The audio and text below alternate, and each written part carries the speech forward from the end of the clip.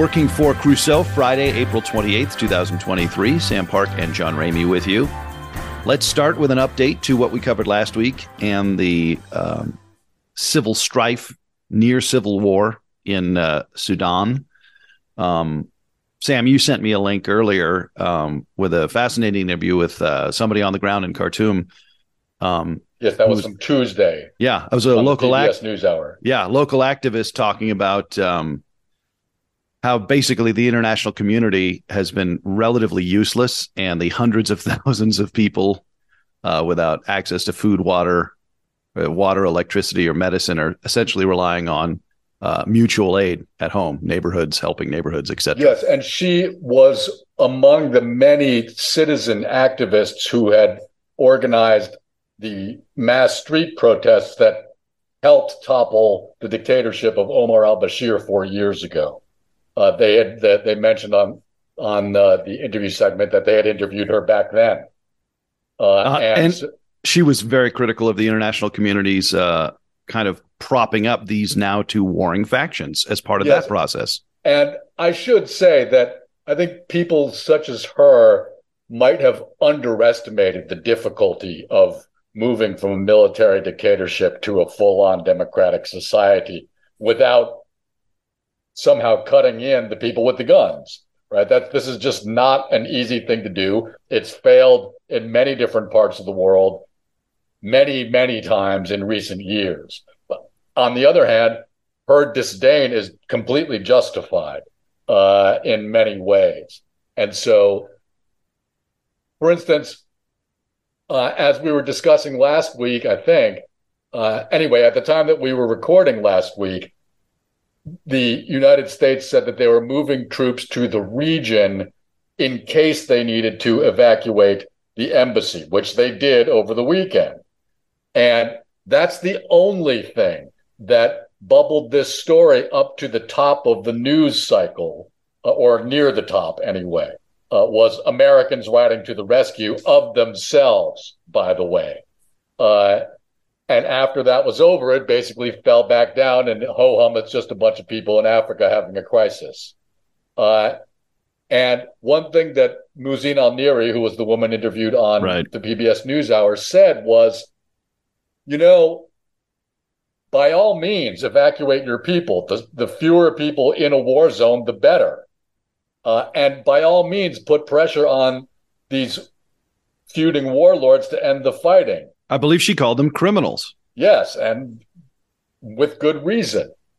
But she also said, if you're going to be sending aircraft to evacuate people, maybe you want to put some humanitarian supplies on those aircraft before you send them. And I think this is just a little embarrassing, frankly, right? Because, it took a couple days to organize and execute the evacuation of our 87 embassy personnel.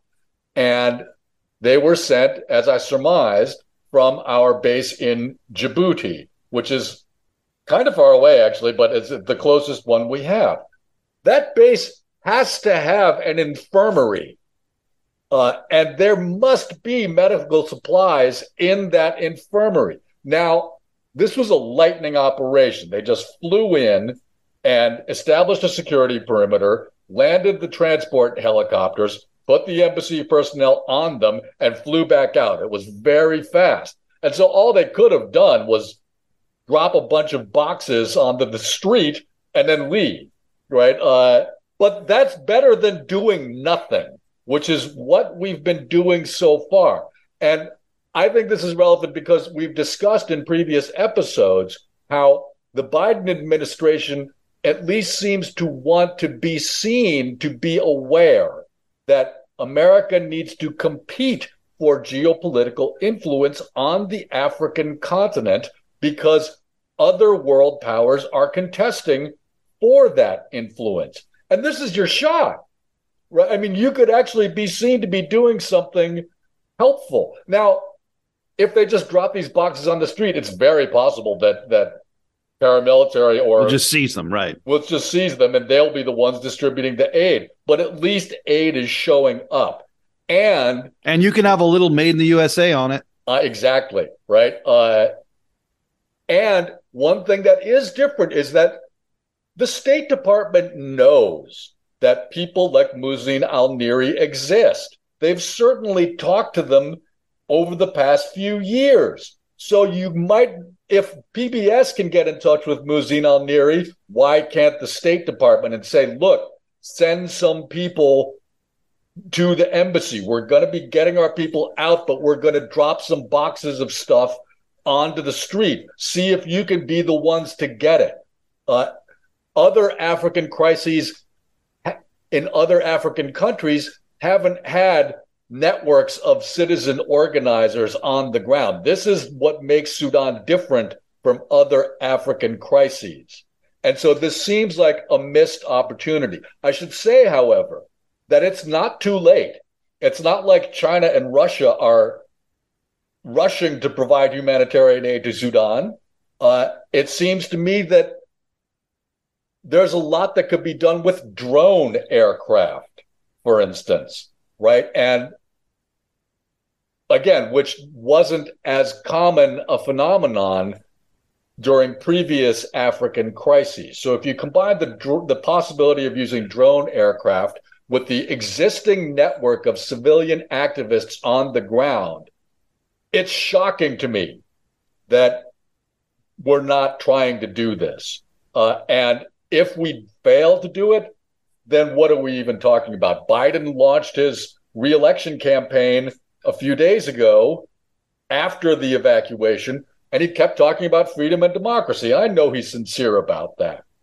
And to me, that should mean freedom and democracy for everybody. And no, the actions you take to ensure freedom and democracy in Sudan are not the same ones that you use in Ukraine. They should be different. But you need to be seen to be doing something. And again, it's not too late. They could start to do this very soon, and I hope they will. And it's true. The most important thing that can happen is to end the fighting. Because without that, then there's no hope for anybody. But we know that things are getting worse, for the most part anyway. 8 different agencies are warning that the humanitarian situation is deteriorating. It's catastrophic. Yeah. We're talking about hundreds of thousands of refugees. One of the problems is that electricity is sporadic at best now. So we're seeing far fewer firsthand eyewitness accounts from on the ground in Sudan than we were a week ago. I should say, though, that even though the ceasefires have not actually ceased the firings, they do seem to have moderated the violence in some places temporarily. And they say they're trying to extend them, and it does seem to be working a little bit. And if that's true, then I would say it only makes it more important to try and arrange any sort of humanitarian relief. We're the country that spearheaded the Berlin airlift. And it would be on our greatest hits album. Exactly. And it's if we don't end up doing this, I don't know what we think we're even talking about. Well, today we're going to talk about Bidenomics. Yes. Joe Biden has announced his intention to run again. He announced it on Tuesday. Yes. And you pointed out this is a fine time to review his economic policies of his first term, which have,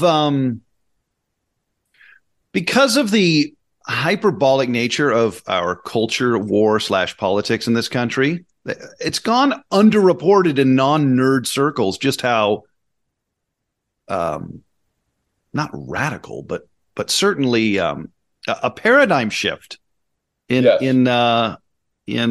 thinking about economic policy, a paradigm shift that involved the great consensus of both major political parties, including Barack Obama, right?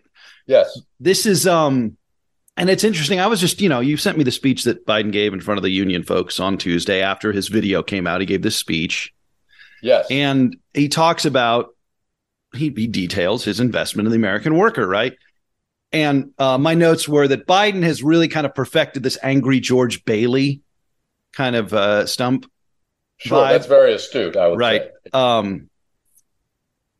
And also I also notice a little like inside baseball, for lack of a better term. This is not a sports analogy, but it is a sports broadcaster analogy. Please go on. He kind of trails off and then he says, "War in Ukraine." Like he does the real dynamic in a musical sense contrast. Sure. And yeah, he sounds like a guy who's about 80, who's been in front of microphones a long time. I kind of recognize it, Absolutely, just from a craftsmanship point of view. But I was starting to think about, we have discussed off this podcast why Biden, perhaps less surprisingly than it ought to be, seems well met with the moment. And I started to think about why the neoliberal consensus, which is globalism is good, free trade is good, why this is no longer the policy of the Democratic Party. And I started. I wouldn't go quite that far, but the Democratic Party is moving away from it, certainly. And Joe Biden is still in charge of the Democratic Party, and he's passed all this legislation. So I just started thinking about it chronologically. Like, there have always been people who said globalism is bad, right? Bad for the American worker, right? Offshoring. Yes. So in 2015, you have the rise of Trump and the MAGA movement, which is, if nothing else, a reaction to the offshoring of previously middle-class income opportunities for non-college educated, mostly white American voters, right? So that's 2015. So you have like a really loud, blustery political movement that is anti-globalization, essentially. Yes, I would. And then you have a pandemic that shocks global supply chains. And then you have a war that further shocks global supply chains, although maybe more on the energy side. Yeah, mainly in energy, but also food. So I was just trying to think how this got to the point where this is evidently pretty good politics for Biden. Well, one thing I would add is that it wasn't just Trump. For instance, Bernie Sanders was very anti-globalist. Yes, right? And there was protectionism from both sides. Yes, he was an important force in the Democratic Party starting at the same time. And you'll recall also that leading up to the 2016 election, the Obama administration had spent years negotiating a free trade deal called the Trans-Pacific Partnership, which Hillary Clinton, the supposed globalist, even had to back away from during that campaign. Hillary Clinton and Bill Clinton would be the vanguards of the consensus, right? The neoliberal consensus. On the Democratic side, certainly. Sure. I mean, as was Obama. Yes, Bill Clinton signed NAFTA into law, he didn't do it reluctantly. He seemed to really embrace it. And so that's why it's called the neoliberal consensus, because it was, at least starting from the time of Bill Clinton, a bipartisan consensus until Bernie Sanders came along. So the oversimplification is, it doesn't matter that your factory job guy in Ohio is going to go to China, because the resulting growth and wealth from this economic advantage by offshoring your job will essentially, to borrow a phrase, trickle down to the general welfare of the American economy, right? And in fact, that has happened for wealthy people, but it has not happened very much for workers. Well, it's just harder to see. Sure. All right. The political narrative is that. For instance, in terms of economic value, in constant dollars, manufacturing output has never decreased in this country. No, but robots just do the work now. Correct. And to be fair, a lot of the jobs have gone to other countries. It's just that other aspects of the economy have grown dramatically to take the place of those jobs. The problem is service jobs, which are mainly the ones that have been added to replace manufacturing jobs, don't pay as well. But they've been added in enormous numbers. And so that's not trickle down, actually. That's adding jobs. But it's just it's difficult to see that as a benefit for many people because the jobs don't pay as well. If I had a union job at an auto plant and now I'm an Uber driver, that's a net loss. Exactly. But at the same time, if you're an Uber driver, you have the benefit of being able to work when you want, Sure. right? And not having to go to a horrifying factory job 9 to 5, and you're just a drone. There are benefits to some of these kinds of jobs that aren't monetary benefits, but they do in some way make your lives better. Sure. But that is not enough to convince Joe Biden to have an aggressively protectionist, is that the right word? Economic policy? He's certainly been accused of that. And one thing I would say... And just before we get into the details, I mean, we're talking about investment in American workers, the like of which we haven't seen since Great Society or New Deal. I would agree with that. Although it's a different... The technological environment is so different now that it's than the difficult 60s or the 30s, comparison. Right. And at the risk of delving too far into domestic politics, which we abstain from as a general rule. Yes, but we, in this particular case, we can't avoid talking about them completely. I don't know who it was who first formulated this description of Joe Biden, but whoever that person was, I would like to shake their hand. And the description is that Joe Biden's greatest political skill is to discern the ideological center point of the Democratic Party and position himself there. And during the half a century that Joe Biden has been a Washington politician, he has seen that ideological center point move very dramatically twice.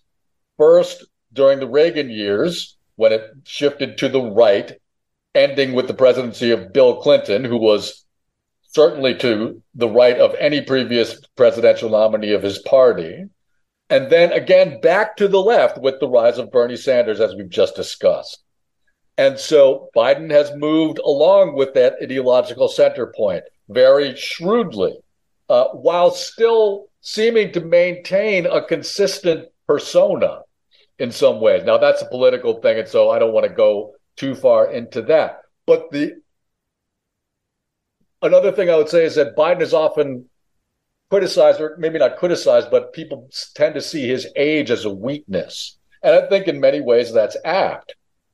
However, only someone as old and experienced in Washington as Joe Biden has the memory of repositioning himself in both of those ideological shifts of the party. You have to be that old to have done that twice, as he has. And he remembers what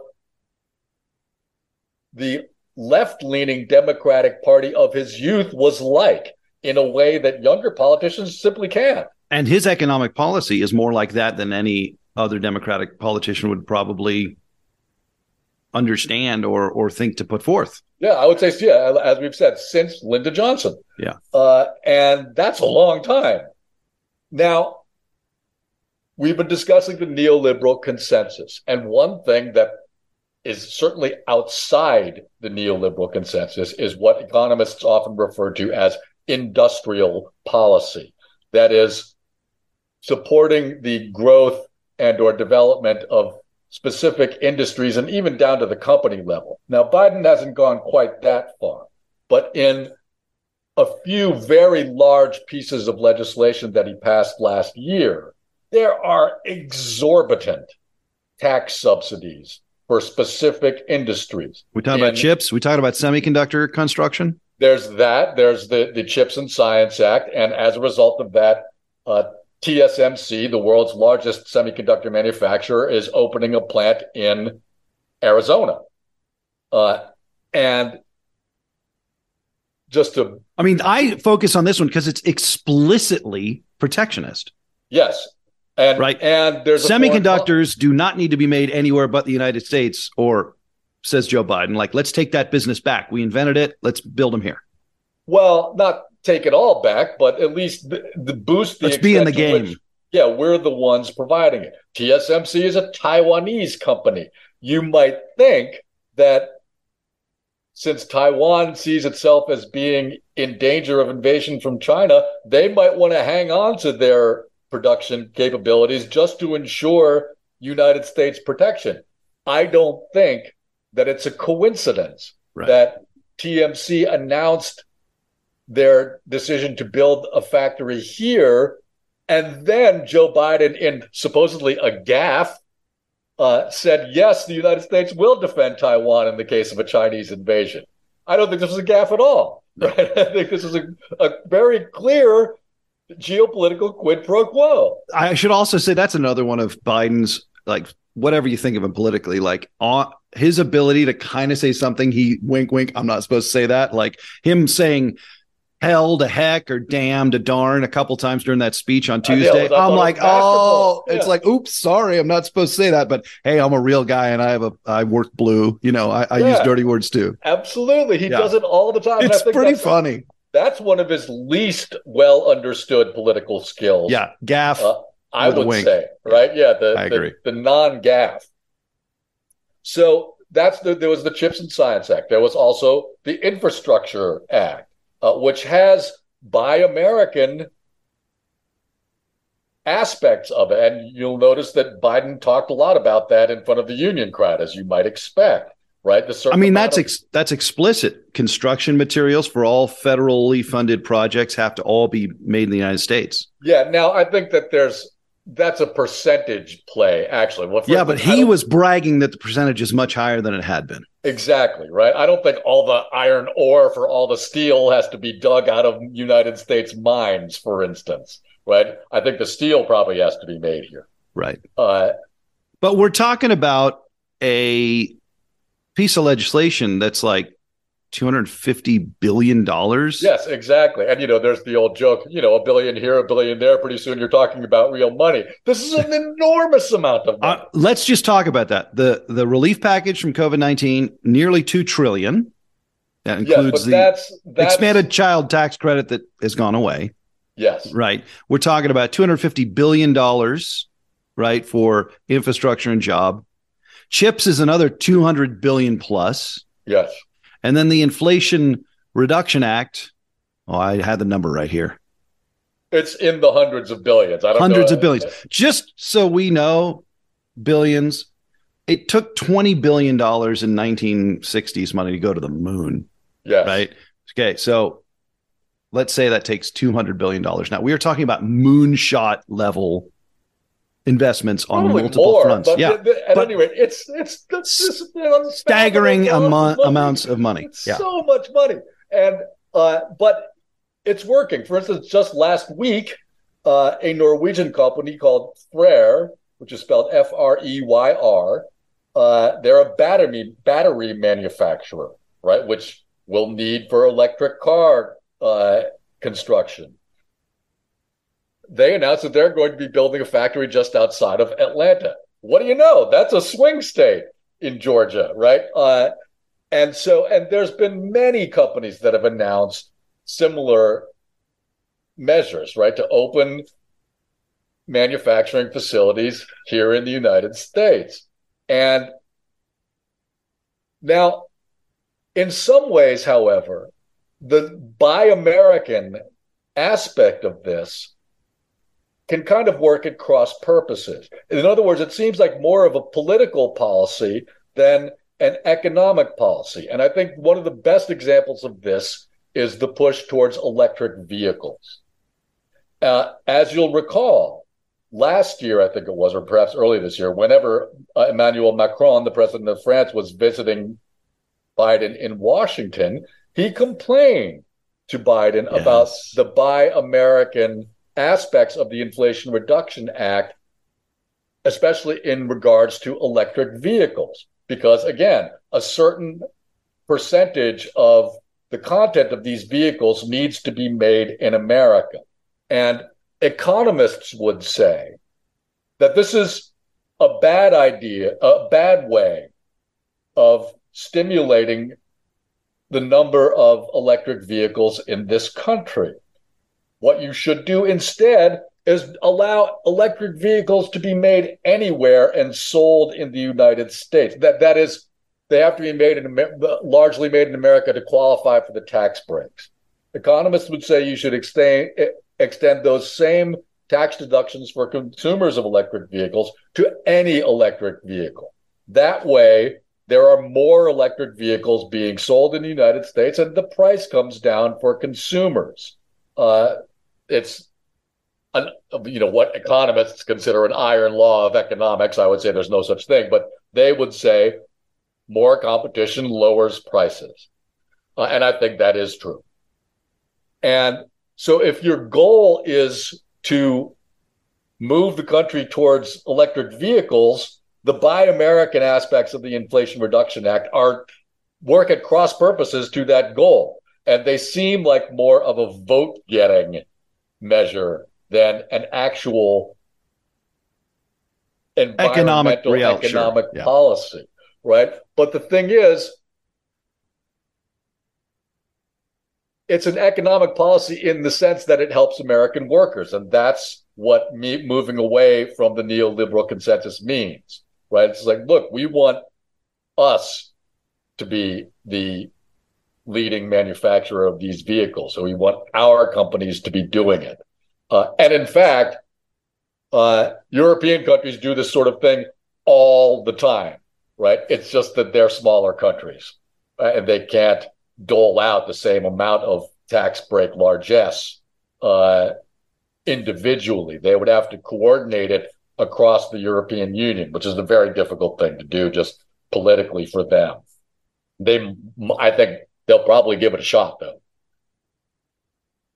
I know the experts, the egg brains, the economists would say that inflation in the United States is not particularly correlated to this explosion of federal spending. But you can see how that's kind of misunderstood in the minds of rank and file people. It depends on the specific piece of legislation. For example, as you may recall, back in 2021, the former Clinton administration official Larry Summers, who I think was Treasury Secretary, and before that he was, Deputy Treasury Secretary or something, or worked for the Fed. I don't remember.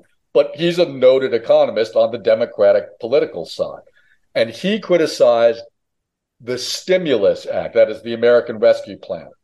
The $1,400 checks to every person and then the expanded child tax credit. Exactly. And he said, this is inflationary. This will make inflation worse. And he seems to have been right.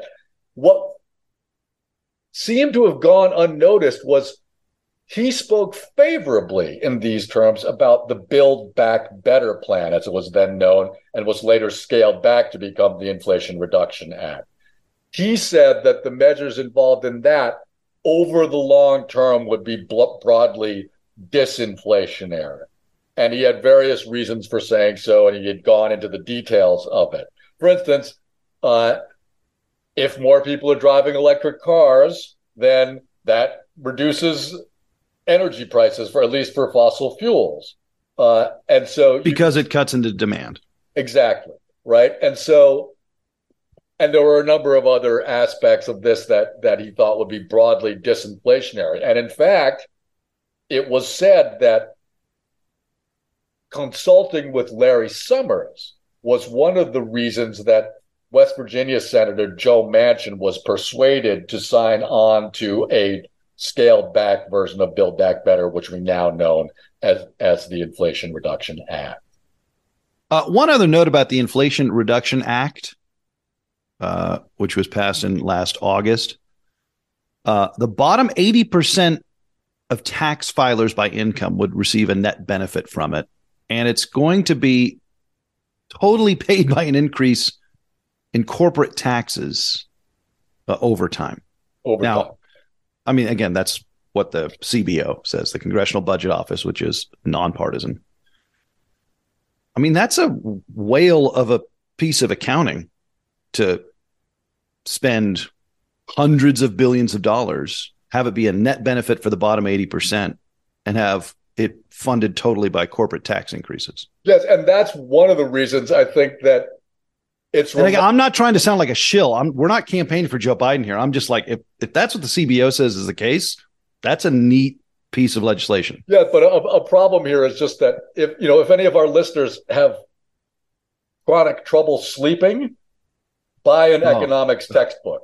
All right, I mean, they'll fix that right up for you. Or just read the wiki on Joe Biden's economic policy. It's eye crossing, and so, and I think that's one of the reasons why this is gone sort of underreported. It's just like you can't, it's difficult to even get your mind around these things, and I think that's a problem with economics generally. Another problem is that what we call the neoliberal consensus has only really ever been a consensus amongst economists. That's the only real constituency for these policies. And maybe the wealthy people whose wealth was enhanced by globalization? Sure. But most people don't care because they don't understand these things. Right. But a good example of this is that economists for many years have said, if you want to fix climate change, then the best way of doing this is to implement what they called a carbon tax, right?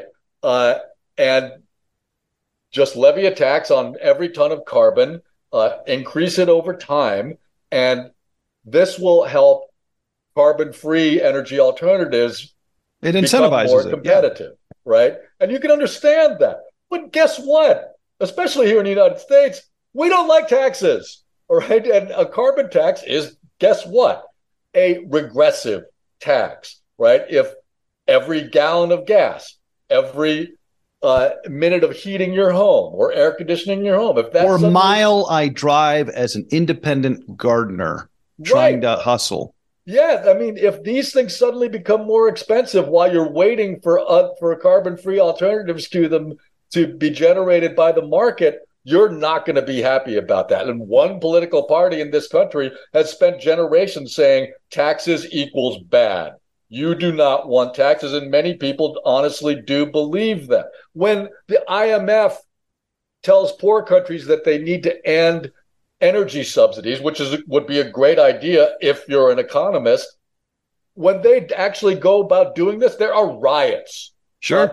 Because, yeah, it's true. Energy subsidies broadly benefit the rich, right? That is, most of the benefit goes to rich people who own the biggest cars, etc., right? But getting rid of them disproportionately harms the poor. And economists don't seem to understand this.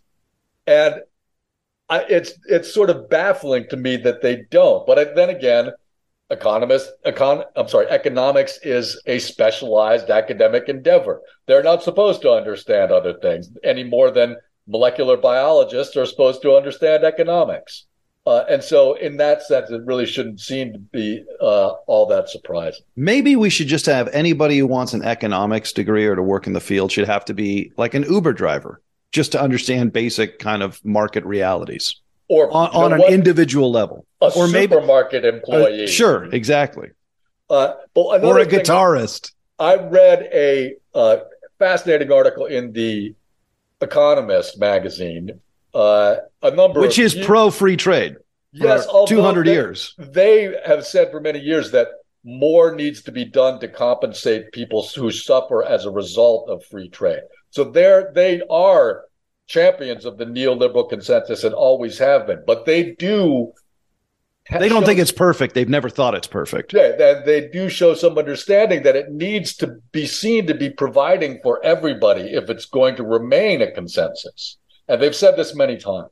And there was an article in their economics focus column, which said that if we just focus on climate change, for example, as an economic problem, we might be making a category mistake.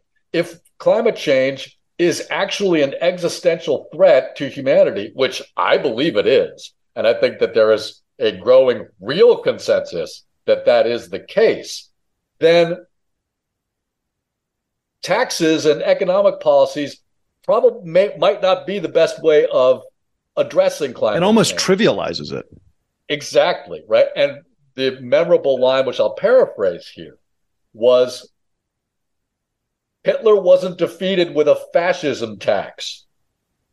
And I think that's one of the best ways of looking at this that I've seen in many years. And so, again, that's where